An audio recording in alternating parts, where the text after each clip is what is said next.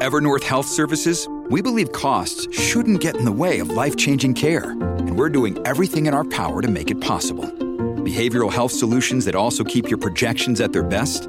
It's possible. Pharmacy benefits that benefit your bottom line? It's possible. Complex specialty care that cares about your ROI? It's possible. Because we're already doing it. All while saving businesses billions. That's Wonder made possible. Learn more at evernorth.com/wonder. This episode is brought to you by Shopify. Whether you're selling a little or a lot, Shopify helps you do your thing, however you cha-ching. From the launch your online shop stage, all the way to the we just hit 1 million orders stage. No matter what stage you're in, Shopify's there to help you grow. Sign up for a $1 per month trial period at shopify.com/special offer, all lowercase. That's shopify.com/special offer. This episode is brought to you by La Quinta by Wyndham.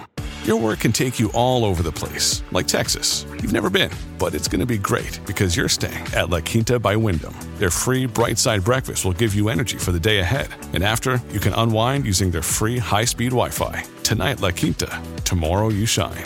Book your stay today at lq.com. Welcome to the New Books Network.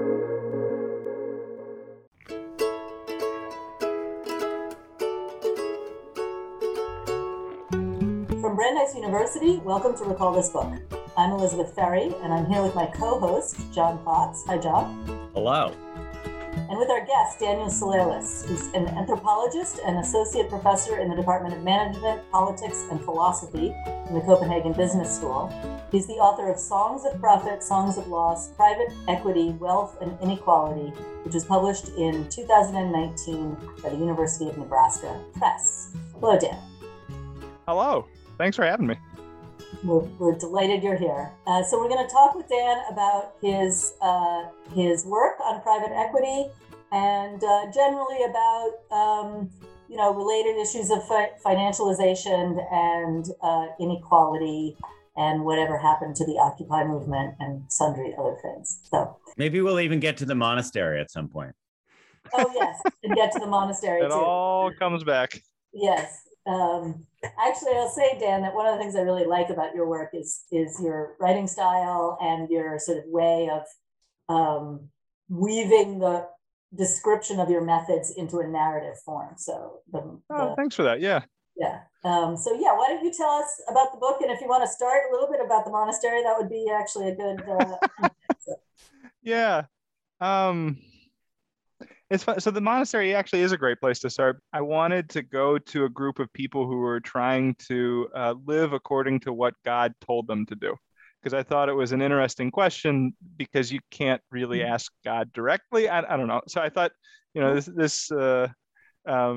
that would be a good thing to study, the way a community makes sense of the will of the divine. But what ended up happening was this was actually a couple of years after the financial crisis in 2007, 2008. And these monks, they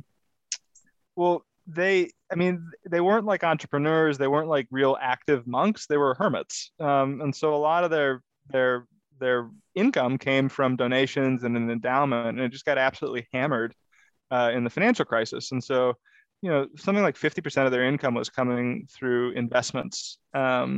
And so they were in a bit of a crisis. They'd actually just built an infirmary to take care of old sick monks on the monastery. So there was a real estate element of it.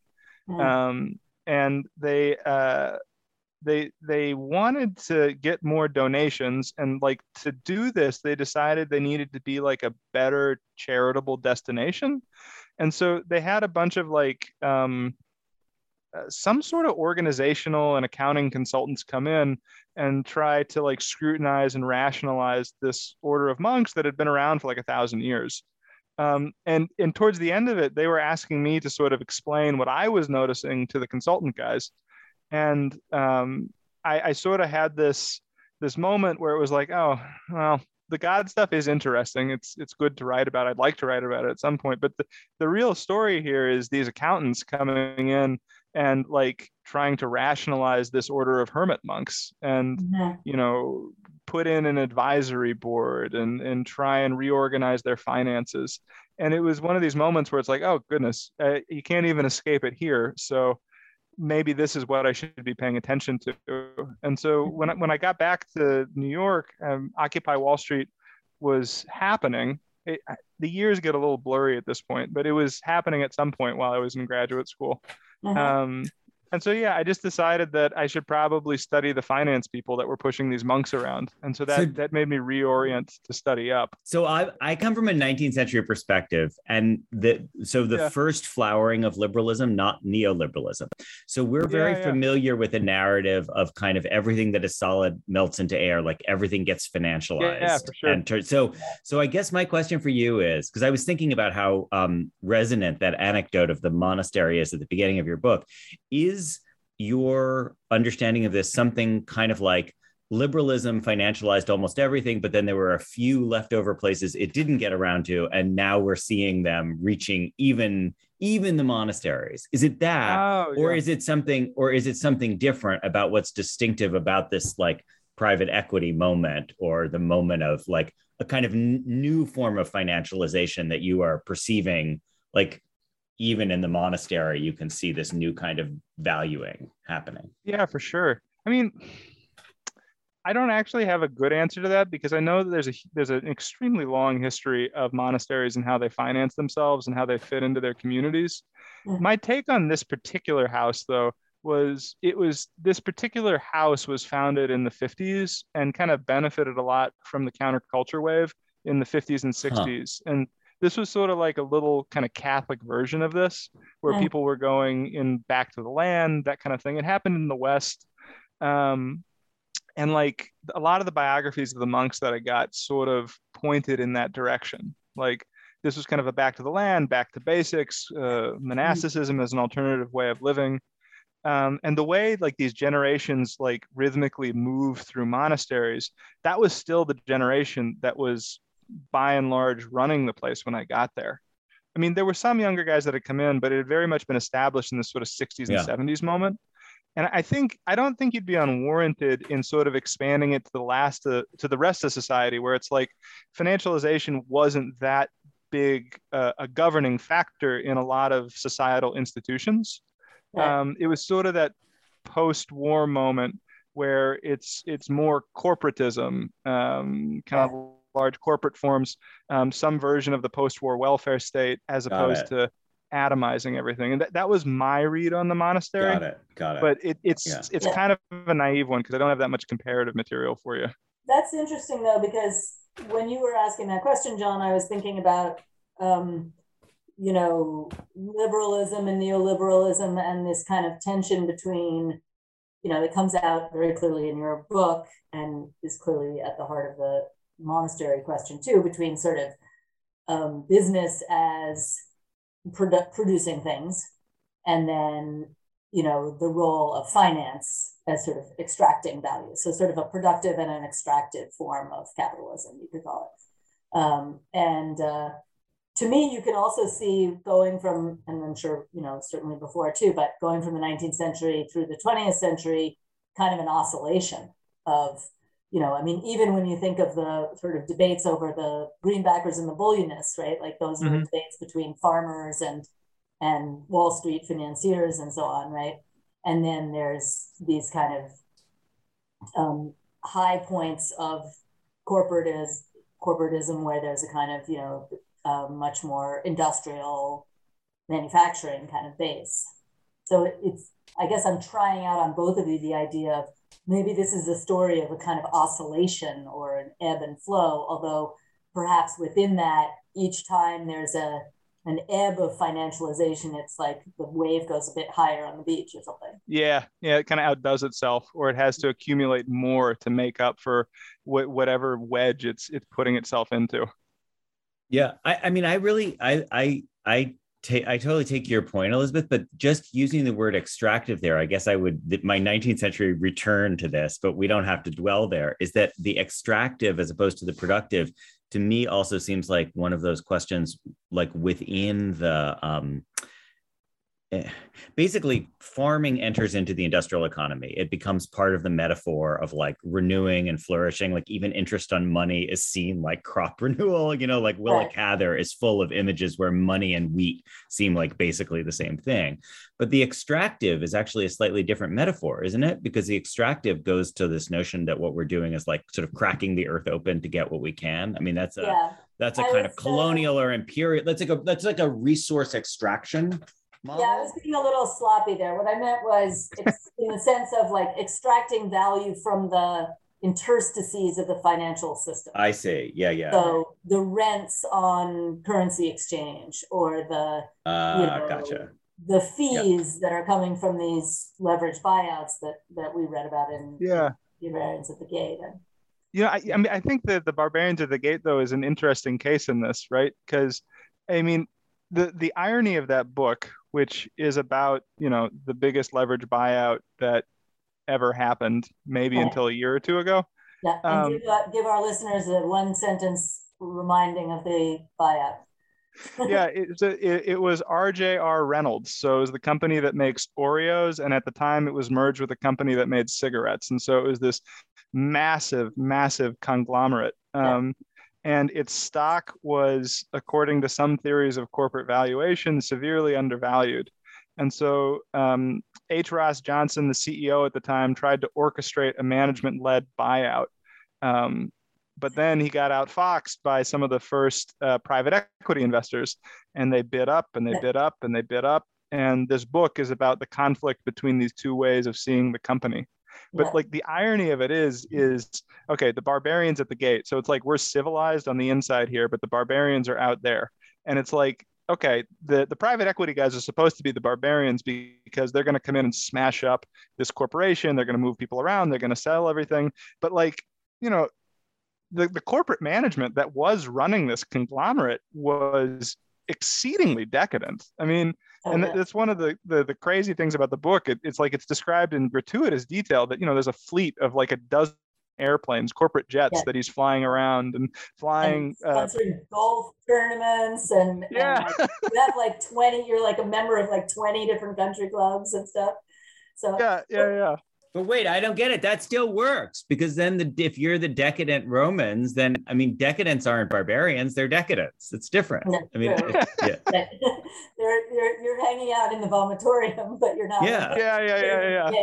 It's true. Now link this to your project, because one of the things I think is great about your book is that you really kind of capture some of the tensions within private equity that are sort of, there's this aspect of it that is saying, well, we're not venture capitalists and we're really looking for, to improve management and to improve companies. And then there's another dimension, which is much more, perceived as negative by you. For sure. Others. Yeah. So just tell us, sketch for us the study that you did. Sure. Yeah. So I wanted to answer a very basic question. Why and how do private equity investors buy, manage, and sell the companies that they do? And so what I did for 2 years is I just chased private equity investors around mostly the East Coast of the United States. So I interviewed them. I went to their offices. I went to their conferences. And I just wanted to understand what they did and how they understood what they did. And one of the things that was key to understanding what they did was exactly what you're describing, Elizabeth. It's this idea that they are responsible stewards of capital. They deal with mature, important companies. They take them under ownership for 3 to 10 years, and then they sell them at a profit. And in their heads, if something is worth more when you sell it on the end of it than when you bought it, you've created value, you've improved it, you've done something good to society. And key to this too is sort of their reference group. So like they compare themselves to other financiers. So as compared to, the swindling middlemen that work in an investment bank, they are noble and honorable. And compared to the venture capitalists that want to smash our society and chase the next big thing and don't care about the returns on their investors, they are responsible and you should trust them with your money. And as compared to greedy, self-interested managers like, H. Ross Johnson from RJR Nabisco, they will manage your capital such that investors and shareholders get their money back. And so like they see all of these people as their reference group, and they're virtuous by comparison. Right. Let me bring us back a little bit to the idea of the self-conception and the kind of cultural affective texture of it, because one of the things that was really cool about your book, and this is a little bit of insider baseball, but Dan is situating himself within a broader field of anthropology of finance, and one of his interventions has been to kind of say, well, hold on, not all finance is the same. There's a very well-known book called Liquidated by Karen Ho, which is, I think, is an excellent book, but is sometimes taken as describing Wall Street. And one of the things that's interesting about Dan's work has been a sort of differentiation about sort of what's going on with the investment bankers that are in Ho's study and the private equity. One way to think about this is Karen Ho has this idea of smartness.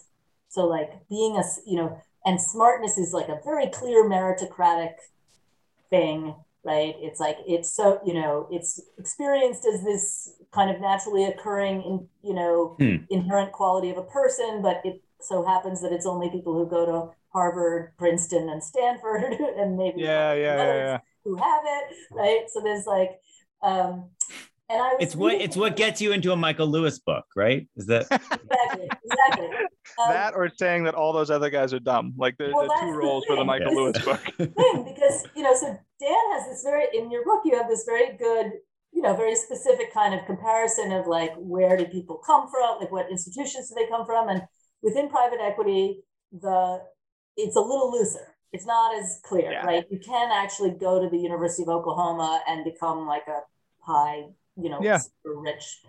And what I noticed was, and I wanted to ask you, is it's more like scrappiness. It's not so much smartness, it's more like scrappiness. So can you talk to us about what is scrappiness for these private equity people? And does it buy into a meritocracy, or is it anti-meritocratic? And I partly say this because you talked about Seamus Khan's book, Privilege, which we've now talked about several times. Yeah. Is it a form of sprezzatura, which we've discussed? Yeah, I read that essay. I enjoyed that.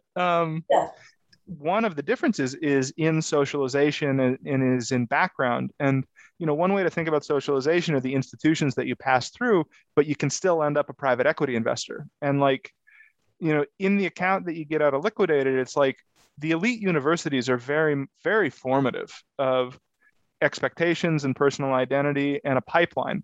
My reflection on this is that, like, I think that's true for a subset of financial firms. And I think it's more true at the beginning of your career than at the end of your career. But finance is so much bigger than the aggregate, undergraduate graduating classes of the Ivy League universities. Like you couldn't staff finance, even if you took all the people who graduated from Princeton in one year and like routed them to Wall Street. It's so much bigger. And something different is going on with private equity. I mean, there is this element of, we look at you coming from an investment bank. Well, to get into a private equity firm, there's a very small number of places that you can have worked prior, right? You can work in an investment bank. You can have worked as a management consultant, but you can also have worked as an accountant, and you can also have worked as a lawyer. And in some specialized private equity firms, you can have worked as a hard scientist or a doctor or a bench scientist. Right. If it's like a health field. Yeah. And so accounting, I think, is actually an interesting route because as far as I know, like, you can't get a degree in accounting from Princeton, I don't think. I doubt it. No. Yeah, I don't think you can. Yeah, I don't think you can do that from Harvard. So like, but that is a route into private equity, being a sort of an accountant. It's not a majority route, but like I saw people with those backgrounds. And so the person who has a degree in accounting, they might have gone to like Penn State or something like that. which is not a cauldron of like elite social formation.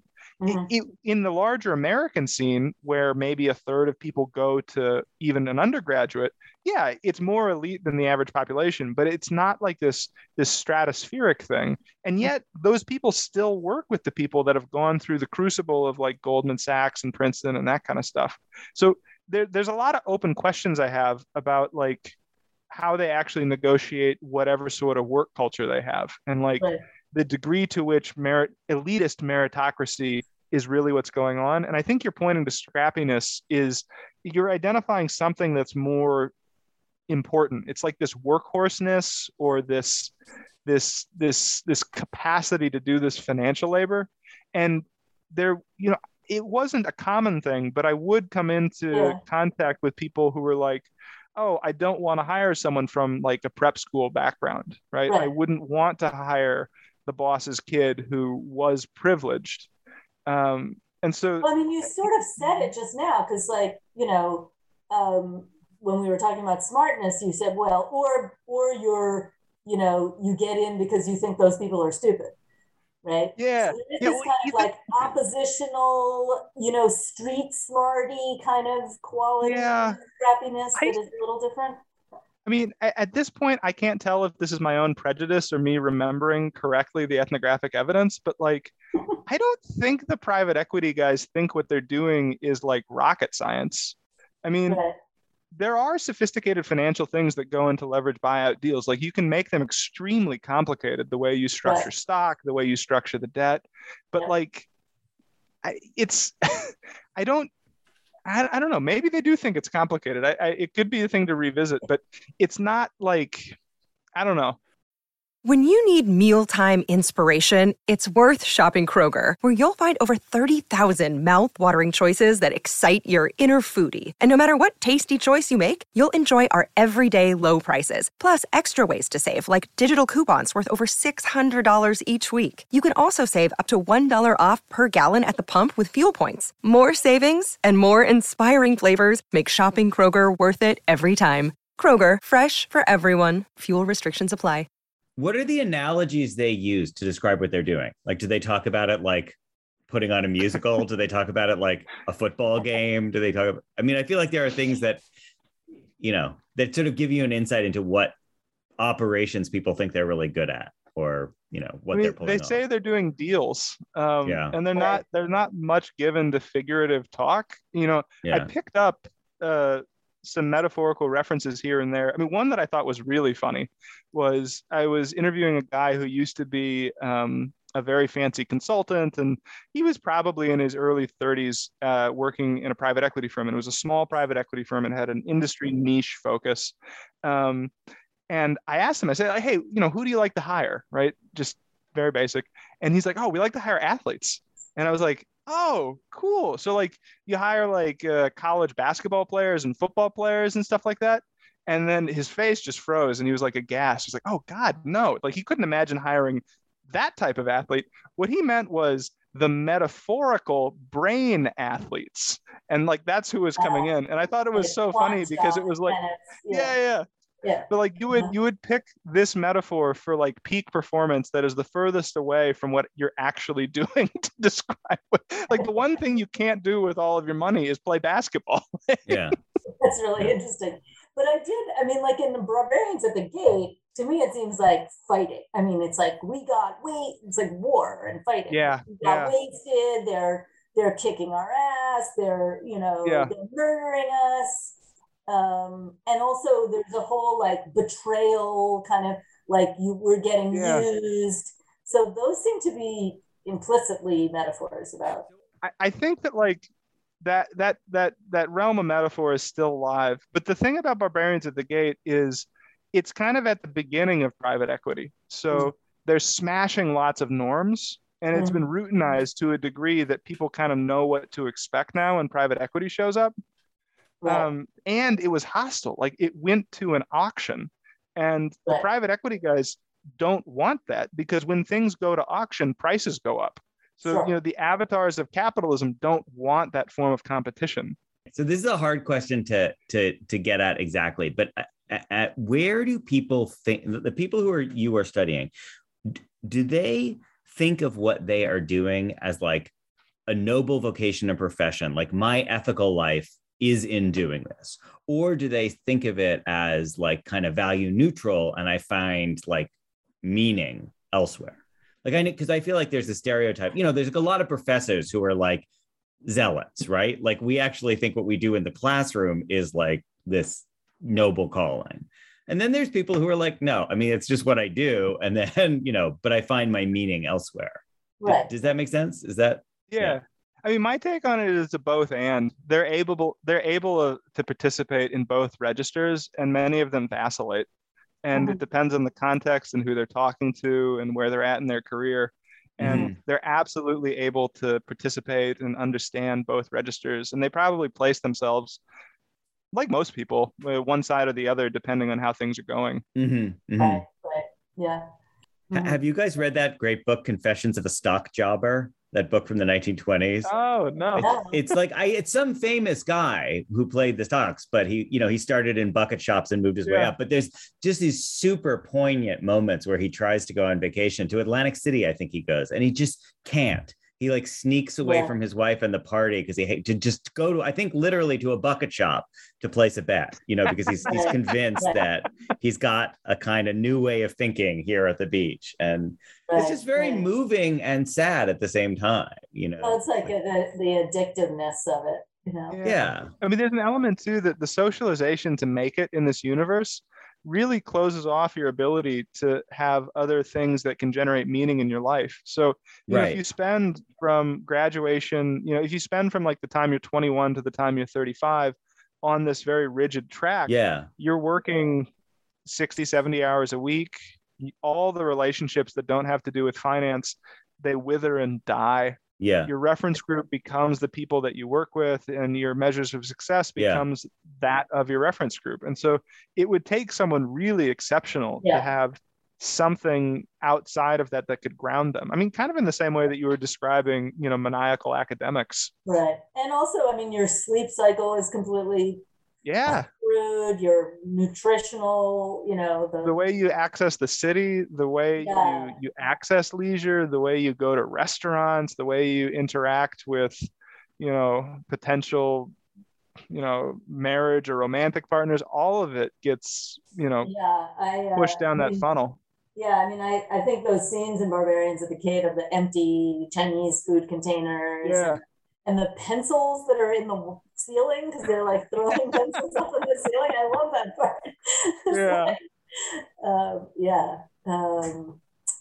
So, well, isn't that the point of American Psycho? Like, isn't that the logic of American Psycho? Like, if you get that, I mean, it's not, okay, fine, he's a psycho, yes. But I mean, it's more just like, he just sees the world through this one particular prismatic set of lenses, which he's been acculturated to. And then I mean, the book is not called Psycho, it's called American Psycho, right? For a reason, right? I mean, I was sitting down with a guy at one point when I was doing the private equity work, and one of the things that private equity does is they come in, they buy the company, and then they structure compensation packages for executives such that they force the executives to do what the private equity guys want, right? And usually this is maximizing short-term profits so you can pay down all the debt that got put on the company in the transaction. And I said, how are you incentivizing managers to do this? Like, what are the professional incentives that you give them? And he's like, what do you mean? And I said, well, how do you make them do this? And he's like, well, we pay them more.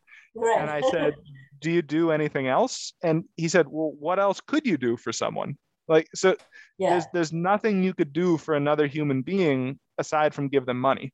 Right. Which is why this is like an engine of inequality, right? Because then there's the golden parachutes, and then the debt, financing has to come from the people who are lower down on the it's a pyramid hierarchy, right?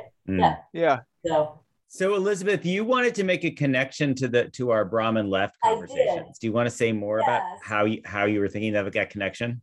A series that we did on the Brahmin left, which came out of a conversation that John and Ademir had with Thomas Piketty, was about the sort of, predicaments of inequality and their political fallout, particularly within the party system, right?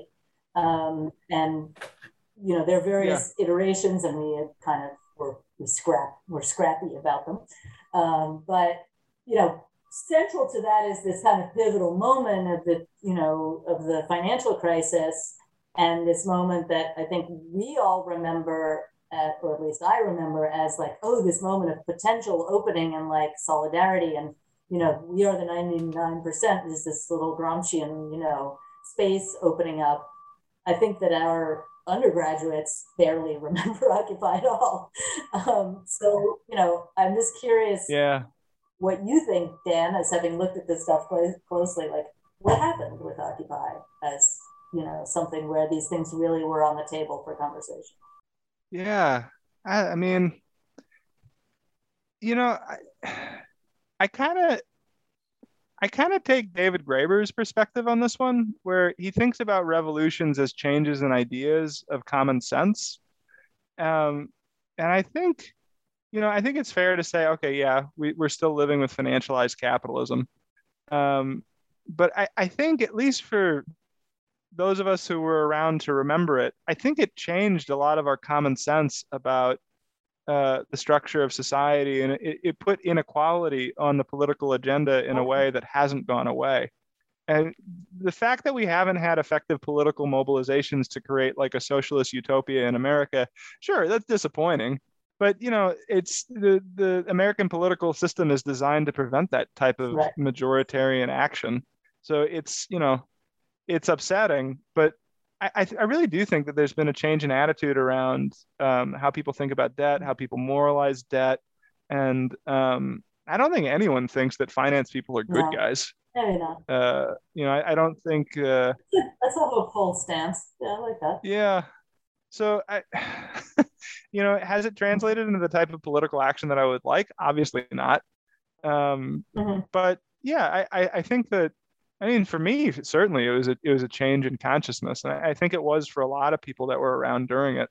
Well, can I ask the question a different way? Can I connect it back to Elizabeth, your, I thought, really interesting point. When you were splitting apart the different waves in the oscillation, you picked up, Dan, your point about corporatism and like waves of corporatism. So maybe the question has to do with like capacity of institutions or trust in institutions to solve problems, like moments when big government comes roaring back versus moments when neither the right or the left particularly wants big government. And clearly Occupy, the particularities of Occupy were like not wanting big government, right? I mean, it was seen as a dissident movement. But then, like in the 30s, you got that kind of dissonant, 1930s, that is, you get that dissonance, and then you get a big government response to it. Like, we can solve this problem at a corporate level. And that's a positive, like Piketty looks at that moment and he says, like, this is the moment in the 20s and 30s when suddenly people start having faith in institutions to be able to get us out of this, rather than, just particularized, financialized state. We have a state with, common stakeholders or something. So are we there in the 20s? Like, I don't see the turn back towards that faith. I mean, clearly it's not there on the right. I mean, obviously. Yeah. Well, I guess perversely, you could argue that ethno-nationalism is a form of faith and corporate identity. Well, and I think that, the call for regulation and stuff is a call for governmental. Yeah. I mean, I think it's like a big deal. I think it's a big deal that like Biden has nominated who he has to lead the Federal Trade Commission. I mean, Lina Khan has a very infrastructure bill is about trying to have these governmental solutions. And I think that Dan, that is a sign potentially that these things are more on the table. The common sense has shifted. I just think capital, like writ large and politically mobilized, has a huge interest in the only entity that is capable of regulating it and redistributing it being in disarray. And like, that's how you can read that's one way to read Republican politics. And that's often how I choose to read it. It's, the intentional disruption and dismantling of the state, because if it is captured by interests that are hostile to capital, it will regulate capital, it will break up monopolies, and it will redistribute wealth. And it will do so fairly quickly because most people want that. Okay, well, thank you so much, Dan. It was a great conversation. And we will have more commentary and other things around all of these questions, both the methods questions and sort of finance, what happened to Occupy, and so on. So yeah, well, this is super fun. Thank you both for having me on. Yeah, I really enjoy the work you're doing, and it's a nice conversation. Excellent, thank you. So recall, this book is the brainchild of John Plotz and Elizabeth Ferry. It's affiliated with Public Books and is recorded with the help of the Media Lab of the Brandeis Library. Our music comes from a song by Eric Chaslow and Barbara Cassidy called Fly Away. Sound editing is by Naomi Cohen, and production assistant, including website design and social media, is done by Miranda Curie. We appreciate the support of the Mandel Center for the Humanities at Brandeis, University librarian Matthew Sheehy, and Dean Dorothy Hodgson. We always want to hear from you with your comments, criticisms, and suggestions for future episodes, and you can email us directly or contact us via social media and our website. Finally, if you enjoyed today's show, please be sure to write a review or rate us on iTunes, Stitcher, or wherever you get your podcasts. You may be interested in checking out past episodes, especially Christine DeSands on making money, Peter Brown on wealth and charity in early Christianity, kind of another monastery connection, and our series on the so-called Brahmin left. And please stay tuned in our next season for episodes produced in partnership with the podcast Novel Dialogue and more. So thank you all for listening, and we'll see you next time.